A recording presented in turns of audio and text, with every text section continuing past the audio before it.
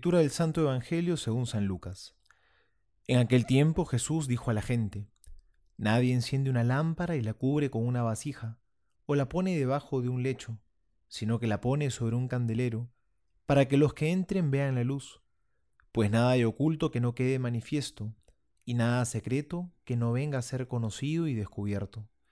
Mirad pues cómo oís, porque al que tenga se le dará, y al que no tenga, aun lo que crea tener, se le quitará. Palabra del Señor. Gloria a ti, Señor Jesús.